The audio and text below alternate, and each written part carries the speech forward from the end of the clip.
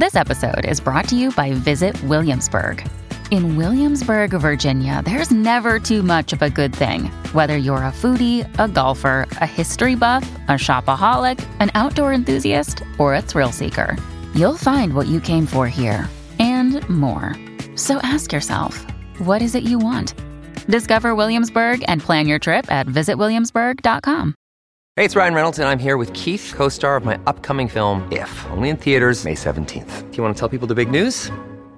All right, I'll do it. Sign up now and you'll get unlimited for $15 a month and 6 months of Paramount Plus Essential Plan on us. MintMobile.com/switch. Upfront payment of $45 equivalent to $15 per month. Unlimited over 40 gigabytes per month. Face lower speeds. Videos at 480p. Active Mint customers by 531.24 get 6 months of Paramount Plus Essential Plan. Auto renews after 6 months. Offer ends May 31st, 2024. Separate Paramount Plus registration required. Terms and conditions apply if rated PG. Welcome to the New Books Network. There are so many stereotypes about Africa: military dictators, starvation, corruption, war, disease, poverty, crime. Well, you've all read the papers. Then there are the numbers: 1.3 billion people, 20% of the Earth's land surface. But while many Europeans can hope to live on average until they're over 80, for many Africans, the average lifespan is just over 60 years.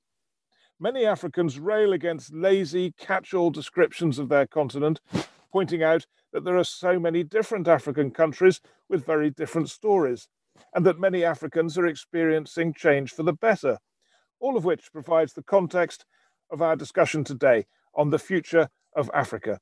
And to discuss that rather huge topic, I'm joined by Professor James Robinson of the University of Chicago, and using both game theory and history, he's conducted influential research into political and economic development, not least on the underlying relationship between poverty and a society's institutions.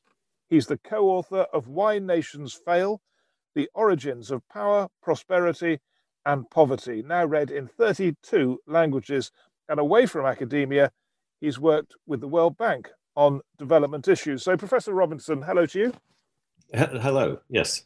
And thanks so much for joining us. Now then, you know, there are all those stereotypes I just reeled off on Africa. Tell us how you feel when you hear those stereotypes, which you must do all the time in your line of work. Yeah, I mean, obviously those facts that you related are correct. But what I've been trying to understand is, I think one could point to many societies in the last 50 or 100 years that have experienced similarly dire economic circumstances and economic histories, but have radically transformed. If you think about China in the last 40 years, if you thought about Vietnam kind of starting more recently, other countries in East Asia, Taiwan, South Korea, there have been very successful experiences of economic development from apparently very dire initial conditions and initial circumstances. So I think my most recent, although a lot of my research has been about the historical sources of underdevelopment in Africa, my more recent work is trying to focus more on trying to understand, is there the sort of potential in Africa for that type of very rapid turnaround in economic development to take place? Right, and that's what we're going to talk about today. So let's just begin by actually going back to, and I guess this would break a stereotype in a way, to the time that Africa flourished. When did Africa flourish last? Well, I would say, if I went back historically in Africa, Africa flourished, probably in different ways than European societies flourished. I think, one of the things that's strikingly different historically about Africa is you don't see the emergence of these large, centralized bureaucratic states the way you see in Asia, in China, the Indus, India, Europe. China, in Africa, political society stayed very small scale. The Africans were very resistant to the creation of these large, centralized states. So you could say, a certain type of society did flourish, a society that was free of taxation or regulation or the sort of coercion that states meted out to their citizens or their subjects. So that was a type of flourishing, and there was trade, there was commerce, there was less technological advance than there was in Eurasia, for sure, and other types of institutions and technologies didn't develop so rapidly in Africa. But you could say, historically, Africans were trying to achieve something different.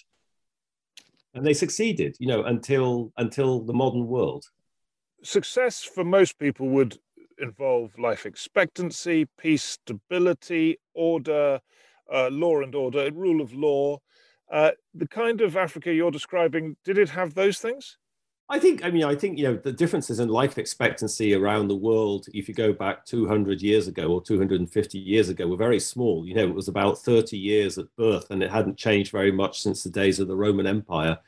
So I don't think you'd have found much difference between Africa and Europe, Western Europe, for example, in 1800 or in 1750. But I think there was law, there was order. There was also warfare, as there was in Europe, and there were differences. Africa didn't develop writing, for example. That's a major difference in the sense of that enormously facilitates the accumulation of knowledge and understanding of the world and technology and science. And, so that had profound implications, you could say, in African society, which were probably disadvantageous in terms of economic development. So, but I think until the Industrial Revolution, these differences were pretty muted compared to what they are today. Right, so that was the crucial moment where would you think this is an unfair characterization? The West, through basically technological advance, shot ahead, or is that too difficult language for you? Shot ahead in after during and after the Industrial Revolution. No, I think that's true in terms of labor productivity and living standards. All the innovations that went along with the Industrial Revolution had a profound impact on people's living standards in the West, and it disseminated very unevenly across the world, and it didn't disseminate that to Africa. Africans still, most Africans still can't benefit from technologies that we see as absolutely basic, like electricity, or many of the public health innovations, portable water, at your beck and call, and sewage and sanitation, basic kind of public goods and technologies are not available to many, probably the majority of Africans. So but I think the reason is that for that, I would say, is that, at the time the Industrial Revolution was taking place, so was the slave trade, so was globalization, which had very pernicious effects on Africa, which was followed by colonialism and the Cold War. So just at the moment, when Europe was expanding and surging ahead economically, Africa was subject to these enormous negative shocks, I would say, and which is the prime reason why it's poor in the way that you were describing to start with. And does that mean you're quite optimistic that things could go differently in the future? Yeah, I think it is reversible. What I make the comparison to China. That if you were sitting in China in 1975, after Chairman Mao had died, and you look back at the history, we were just talking about the history of Africa and the negative effects of the slave trade and European colonialism, etc. You look back at the history of China over the previous 200 years, you'd also have told a very woeful story of technological regress, the collapse of the imperial state and infrastructure, the famine relief system falling apart, warlords, civil wars, communist revolution, the Great Leap Forward, the Cultural Revolution. China was probably significantly poorer in the 1970s than it had been, 100 or 150 years before that.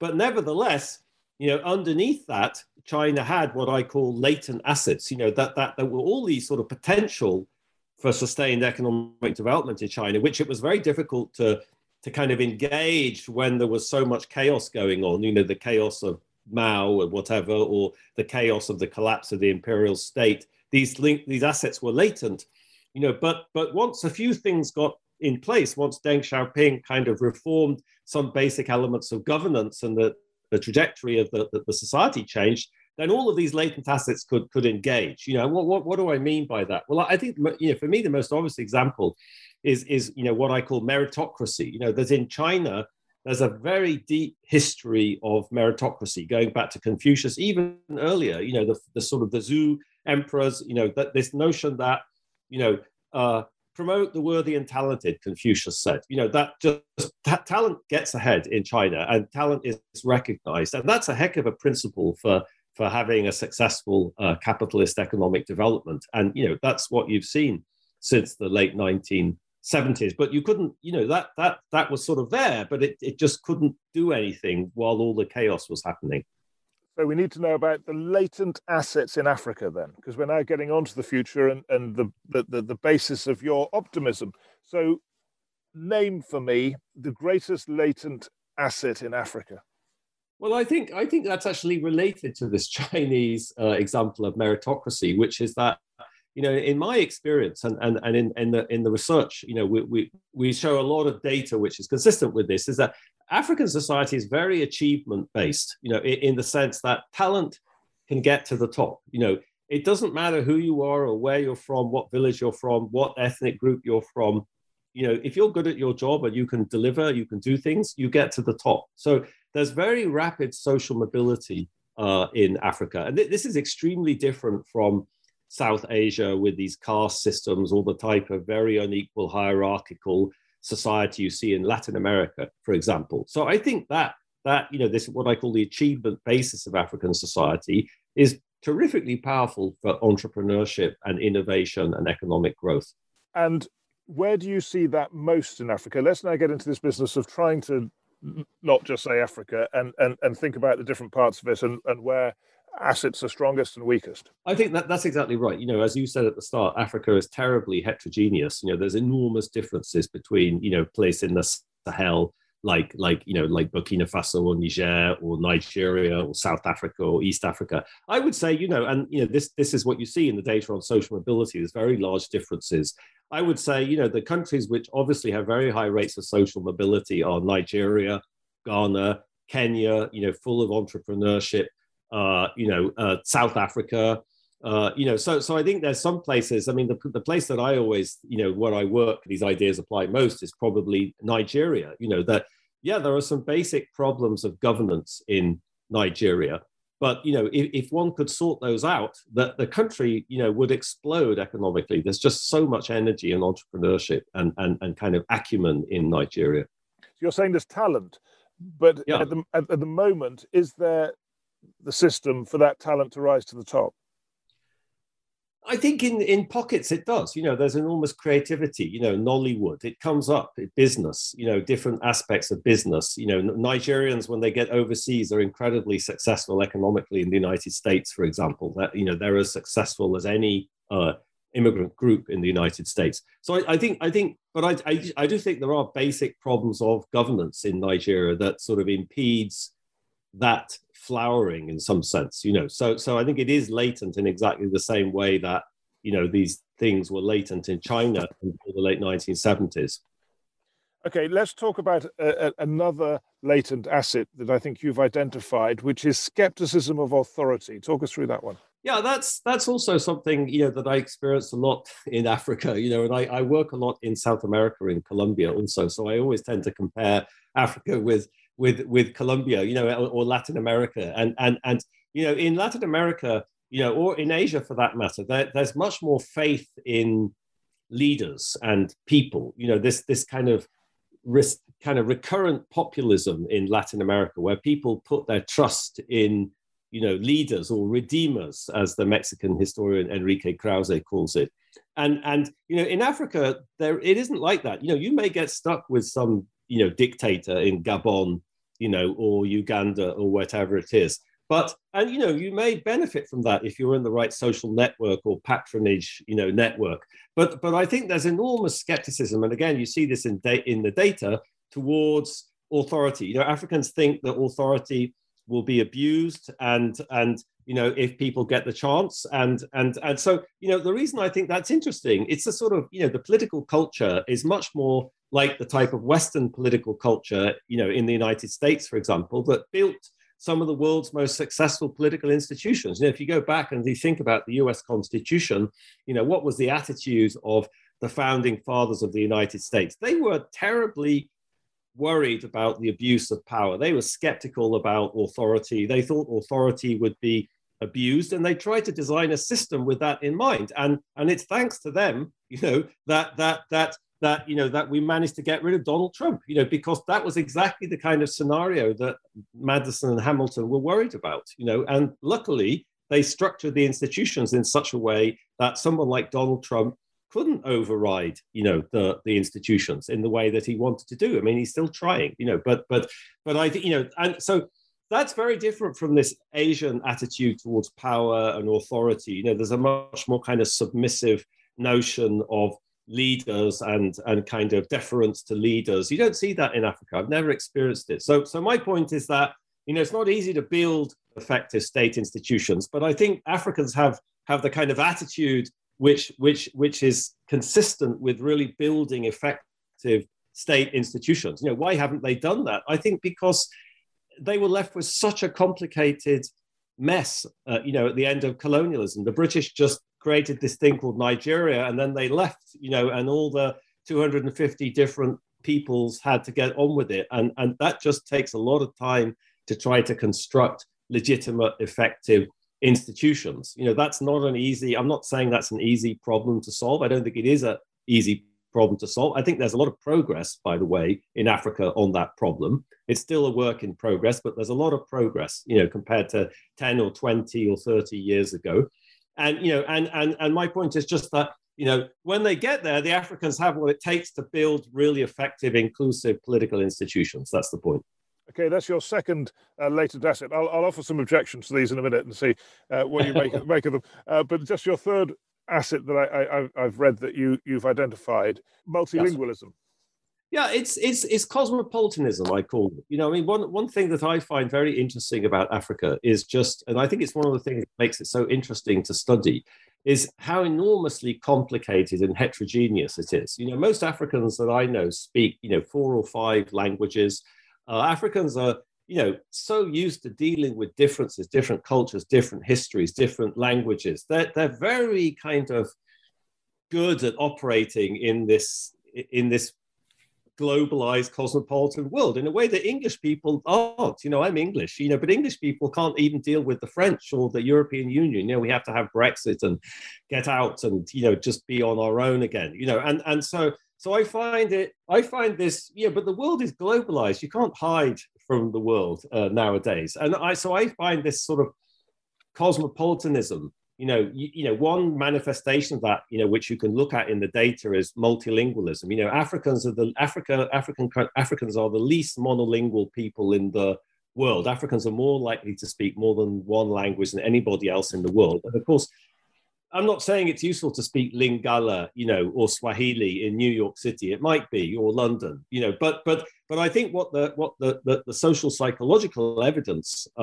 suggests is that, multilingualism and this sort of cosmopolitanism goes along with all sorts of advantages in terms of, how you deal with other people, seeing other people's perspective, being able to resolve conflict. And so I think that the argument is that this cosmopolitanism of Africans, it sets them up to thrive in a global world.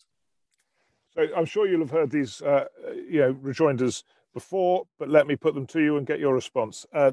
It's fine to say Nigerians have got talent. Of course, there are people in every society on earth who've got talent.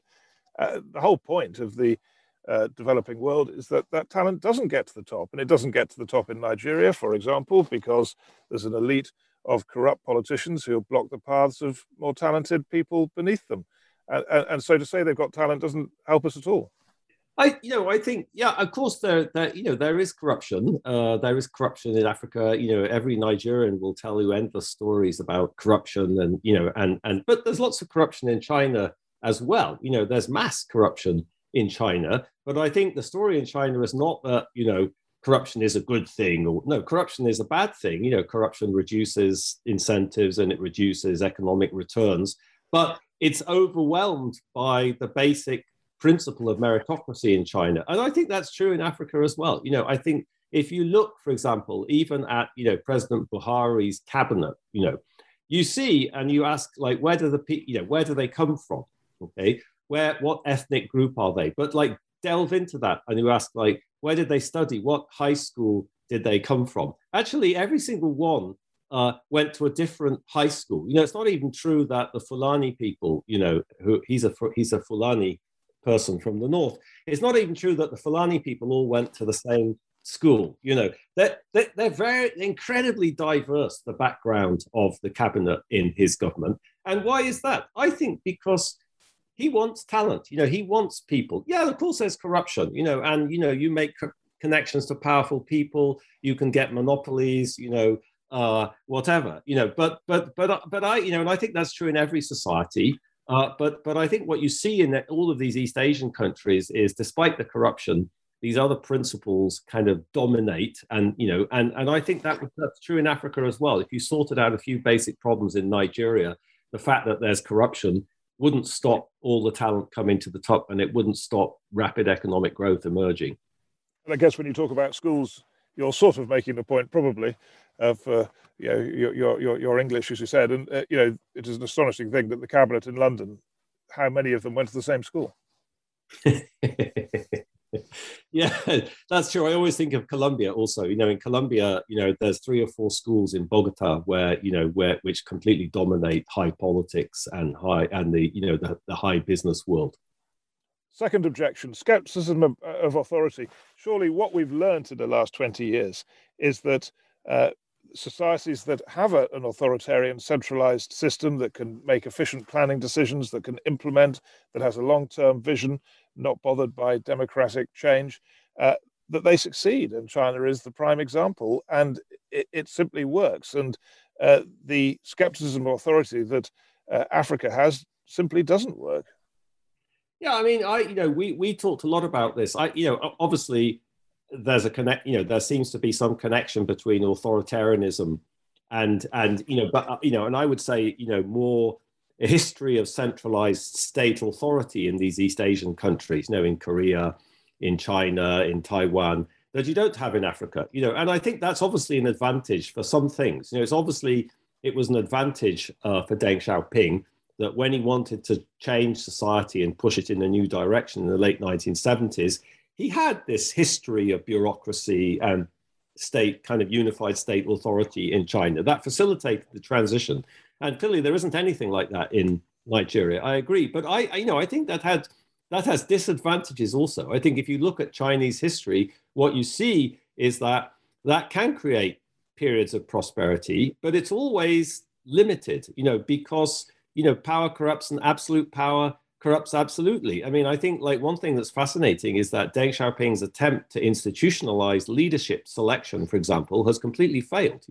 President Xi has chucked all of that out of the window, and he's now consolidating a highly personalized, political regime based around a personality cult, in the same way that Mao did. And I think if you look at Chinese history, how that's going to end. So I would say, yes, that can help you do some things, but it's ultimately unsustainable. So I think, yes, there's a big problem in Africa of building more effective state institutions. I think you have to be very careful about what it is that states can or cannot do.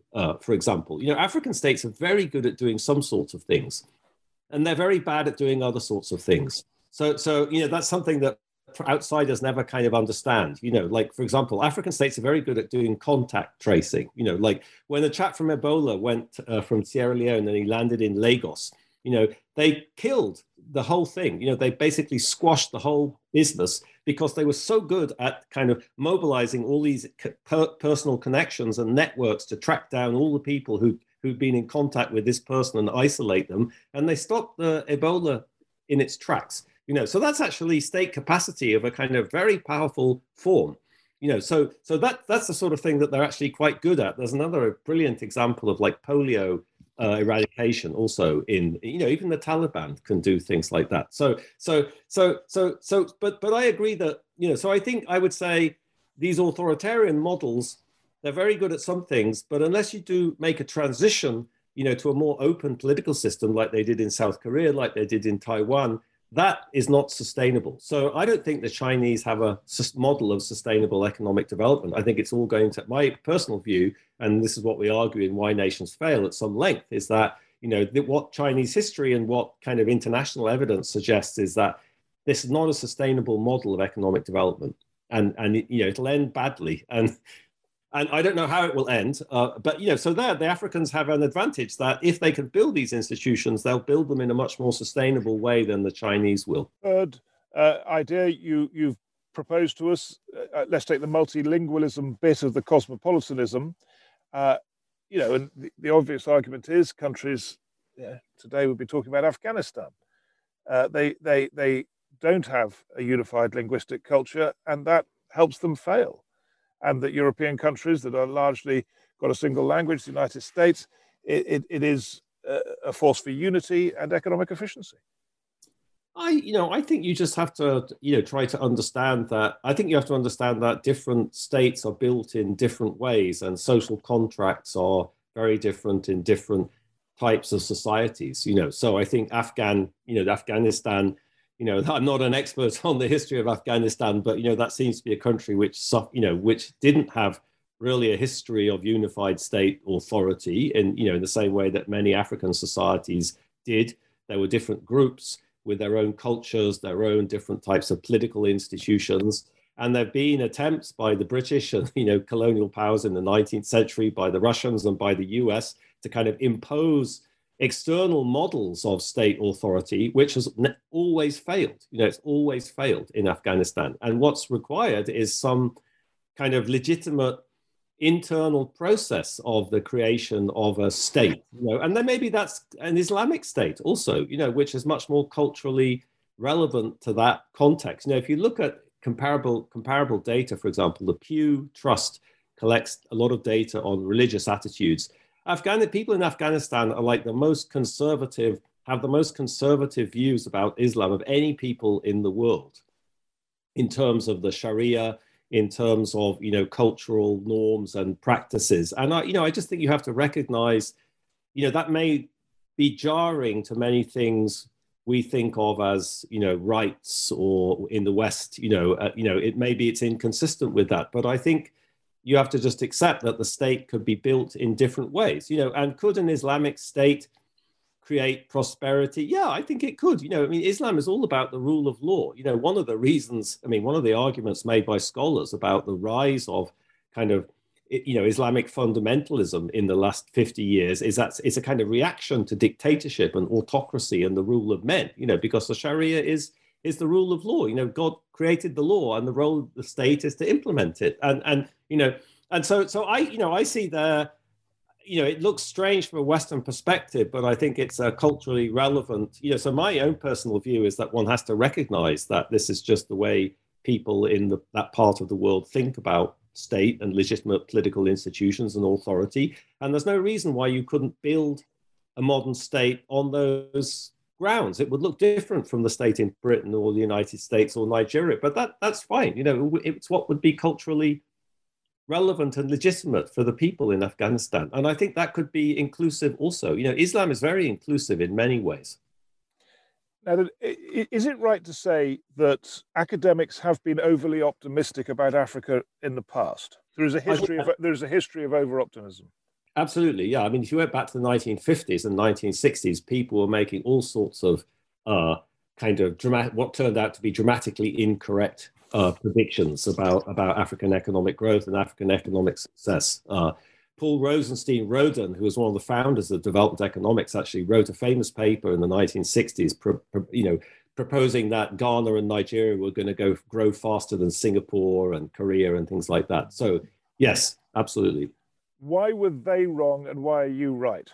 Because they were looking at the wrong thing, because they had a very old-fashioned economistic idea of what creates economic growth based on capital accumulation, and they weren't thinking about the institutions and the politics. I think what we've learned in the last 20 or 30 years is that it's really, what generates, of course, economic growth is about capital accumulation, and it's about entrepreneurship and innovation, but that what all of those things respond to is institutions, and you have to get the politics right to get the institutions right for the economy to flourish. And Rosenstein-Roden and economists still don't get that typically, But so I would say, why am I right and they wrong? Well, because I'm looking at the right I'm kind of looking at the right way to think about. I'm looking at the right type of variables to understand what really leads societies to flourish economically. Now, then, there are some things that Africa is affected by that it's got nothing to do with. Often this whole debate is suffused with an idea that Africa is somehow to blame for its situation. But there are some things which obviously it bears no responsibility at all for, like not being able to trade with Western powers, and like climate change, which it's made very little contribution to. Will those factors actually mean that the success you hope for and predict will be frustrated? Because the rich West is never going to let African farmers trade on an equal basis, is it?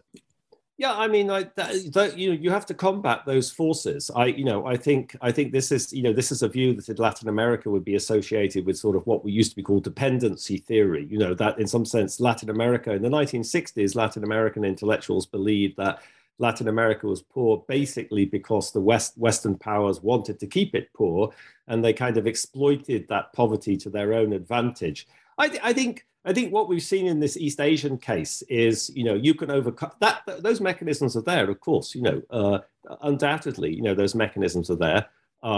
Rich countries want to manipulate prices in their favor. They want to manipulate markets in their favor. They want to get cheap access to natural resources that Africa has.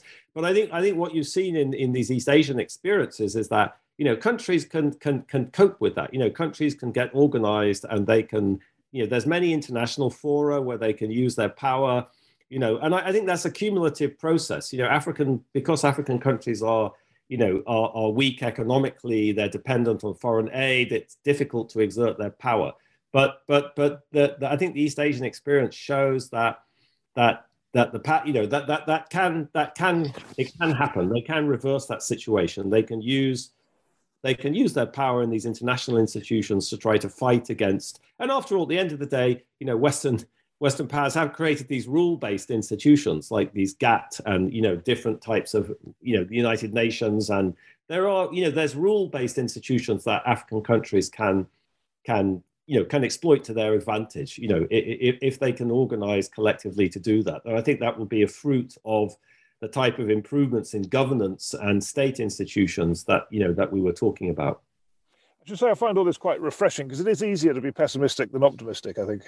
So this is good to hear. But let me put to you an issue that I suspect you'll have difficulty putting a positive gloss on from Africa's point of view: climate change. Yeah, I think we're all. I'm not sure I really understand myself. What the economic implications of climate change are going to be. I think, you certainly see negative effects of that in West Africa. This desertification leads to migration, it leads to conflict, it leads to, conflict over resources. And I think that could certainly be the case, but I'm not sure I'm enough of a scholar of the likely consequences of climate change to really understand. It's very typical to kind of claim that Africa is poor, because of adverse, geographical or climatic factors. When I finished my PhD and started, being a researcher, the main conventional wisdom in economics about why Africa was poor was due to Jeffrey Sachs. Jeffrey Sachs said Africa is poor because it's close to the equator and there's malaria, and it's tropical, and tropical countries are condemned, to poverty. And I found this so utterly ludicrous, that it actually spurred some of the early research I did to show that actually just wasn't true, kind of empirically at all. Like the data just doesn't support that idea. So I'm sort of used to negative kind of geographical arguments about Africa. And I always tell students when I teach that, I'm not a student, I'm not a scholar of climate change, so this could all be wrong, and it's difficult. I agree with you that it's difficult to think of something positive about climate change. But I also think, if you think about the history of humanity, the history of humanity is not a history of human beings succumbing, to adverse geographical circumstances. It's a history of innovation and adaptation and overcoming ecological and environmental constraints, on the flourishing of human society. So if I wanted to say something optimistic, I'd say that, exactly how that's going to pan out in the context of climate change, I'm not sure. Yeah. It's very interesting that you've also studied Latin America. So when you think of the future of Latin America and the future of Africa, how do those futures differ and why? Oh, I think the future of Africa is much more dynamic, and I'm much more optimistic about Africa than I am about Latin America. I think Latin America for hundreds of years has been trapped in this enormously kind of inegalitarian, hierarchical, system. I think there's a few places, which are interesting. I think Bolivia is very interesting. I think what you've seen in Bolivia in the last 20 years is a kind of emancipation of indigenous people and an empowerment of indigenous people in a way that was kind of previously unimaginable. And also you see new identities, new things. So, if you go to Peru, for example, if you look at high politics in Peru now, and I don't just mean, President Carrillo, the new president, who's what in Peru they would call a cholo, a kind of mestizo, a kind of mixture of indigenous and Western, and so there's a lot of social change in some parts of Latin America, which I would be, if you wanted me to be optimistic, I'd actually point to that and say there's new identities and there's a sort of empowerment of indigenous people, in some parts of Latin America. That's not true in Guatemala, for example, but the general picture, I think, is of this very perverse and ingrained, model of inequality and hierarchy, and which is deeply embedded in the society and the way institutions think. And I always say I had to give a talk in South Africa for the World Bank a couple of years ago about their policy called Black Economic Empowerment.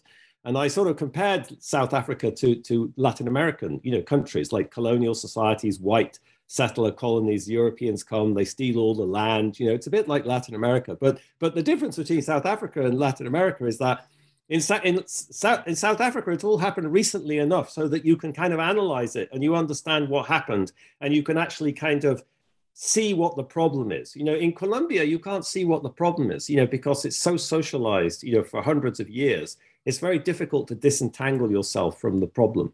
I think, so I was telling the South Africans that they have a big advantage over the Colombians, because the problem is just much more recent, and you can see what caused it and how to solve it. And the Colombians can't see how to do that. So I'm much more optimistic about Africa than I am about Latin America. And I suppose the point that backs up what you're saying there is that South Africa did change it. And absolutely, yeah, and they are changing it. They're trying to reverse the inequities of apartheid, albeit imperfectly with corruption, but there's a systematic attempt to kind of create a very different type of society in South Africa, which is sort of unimaginable in Latin America. When you think of the future of Africa, what role will foreign aid play, and is it a negative or a positive force? My general view is it's pretty marginal to what's important. I don't think anything, important in Africa is connected to foreign aid. I think foreign aid can do good things. It can put a roof on the school. It can build a well. It can do good things. Or it can disappear down a black hole of corruption. And but my general feeling is that it's pretty marginal. It's not really the issue in terms of whether Africa is going to succeed or not succeed. I find these claims about how foreign aid, like this Dead Aid book, for example, I find that sort of ludicrous. I've never seen any evidence that would convince me that the problems in Africa are caused by aid. So I don't think that's true, but I don't think aid is the solution either. The Africans will find the solution with or without aid, I would say. To what extent is the colonial legacy still affecting Africa's future, and are we getting to the point where it's just less important? I think it's less important. I mean, for me, the biggest legacy of colonialism was, as we were discussing earlier, this creation of these kind of arbitrary nation states, which left a heck of a difficult political problem for post-colonial elites, and and all sorts of different improvisations and different models of how to do this. Nkrumah and Nyerere had one model, and Mobutu had a different model, and they had a different model in Sierra Leone. I mean, there was all sorts of improvisations and creativity actually in trying to come up with models of how to cope with this. But it was just a very difficult problem to deal with. But I think that's that you see lots of progress. You see progress in Nigeria, in Sierra Leone, in Ghana, in Kenya. There is, of course, sometimes it's it's two steps forwards, one step backwards. But I think there's progress in South Africa, and so I think that did create this very negative political problem that Africans have had to cope with. But I think that they're kind of decompressing from that, I would say. I mean, that's not true everywhere. You still had Chad or Gabon or whatever. But in general, you see that I would say that legacy is withering away. It would perhaps be interesting to compare the next issue I'm just going to raise with Latin America again. What role will women play in the future of Africa? And is there a distinction, for instance, between Africa and Latin America, or maybe East Asia? I think absolutely. If I was going to elaborate on that latent assets, I would actually say that the power of women in Africa is this is actually something I'm studying in Nigeria at the moment. If you've been in southern Western, it's not just Nigeria, but all over West Africa, in Cote d'Ivoire or Sierra Leone or Ghana, women are terrifically empowered. They're empowered economically. They run the markets. They're very empowered politically. And, nearly every African language, for example, they don't have gendered pronouns. There's no he and she, So there's a kind of fundamental way in which Africans don't make all these gender distinctions that people do in Western society.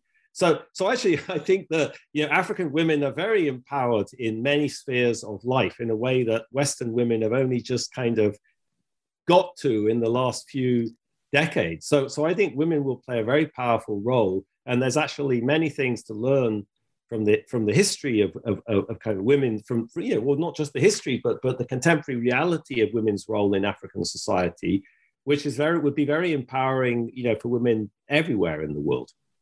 So just a couple of general questions to finish with, and I hope they don't repeat what we said earlier. But given your optimism, are you clear on why it's not working, in many parts of Africa?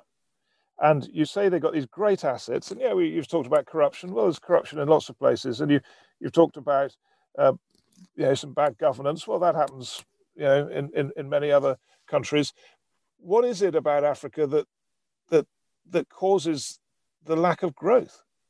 I think it's the sort of thing we talk about in Why Nations Fail. It's what there is still large element of extractive institutions, extractive political institutions, and extractive economic institutions. There's been a lot of progress in terms of building more inclusive political institutions in parts of Africa, not everywhere, as I say, not Chad or Gabon or Equatorial Guinea, but in many places, and that has to lead to more inclusive economic institutions. So I think if you have been in Africa, that, or Nigeria, for example, that there's still basic problems of order and public good provision that still have to be resolved. The political systems need to be more accountable, and they need to build strengthened state institutions. So I don't think these problems of governance still remain, and that's why you don't see this very rapid economic growth in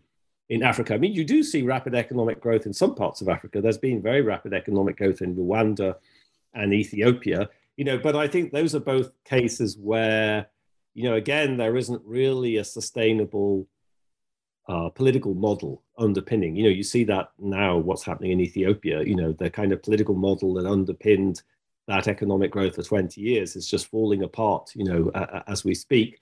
And in Rwanda, it's not falling apart, but it's a very autocratic model of development that I wouldn't think as sustainable either if you think about the history of Rwanda. So but again, Africa as a continent, there's lots of things going on as we were mentioning earlier. So I think that's the basic story, that these institutions are still in transition and they haven't got to where they need to be yet.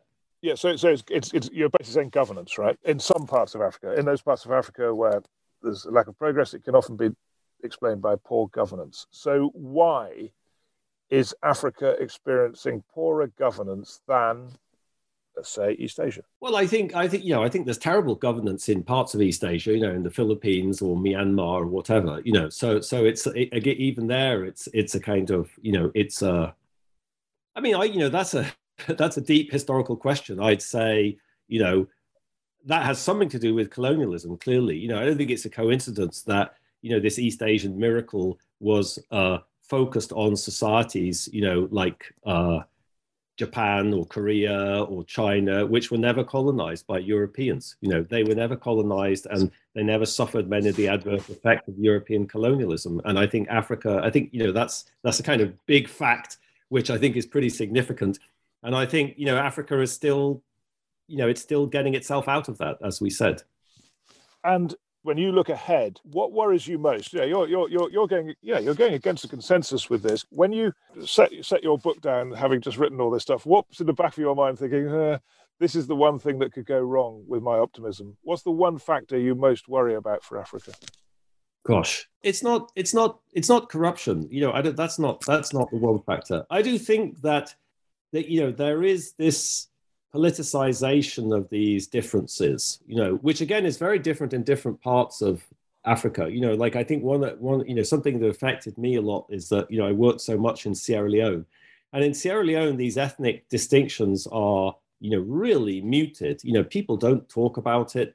People intermarry. It's a very kind of, it's a very, very cosmopolitan place, Sierra Leone. But in Nigeria, you see these politicization of these identities, Fulani identities, or Southern identities, and that's happened in Kenya.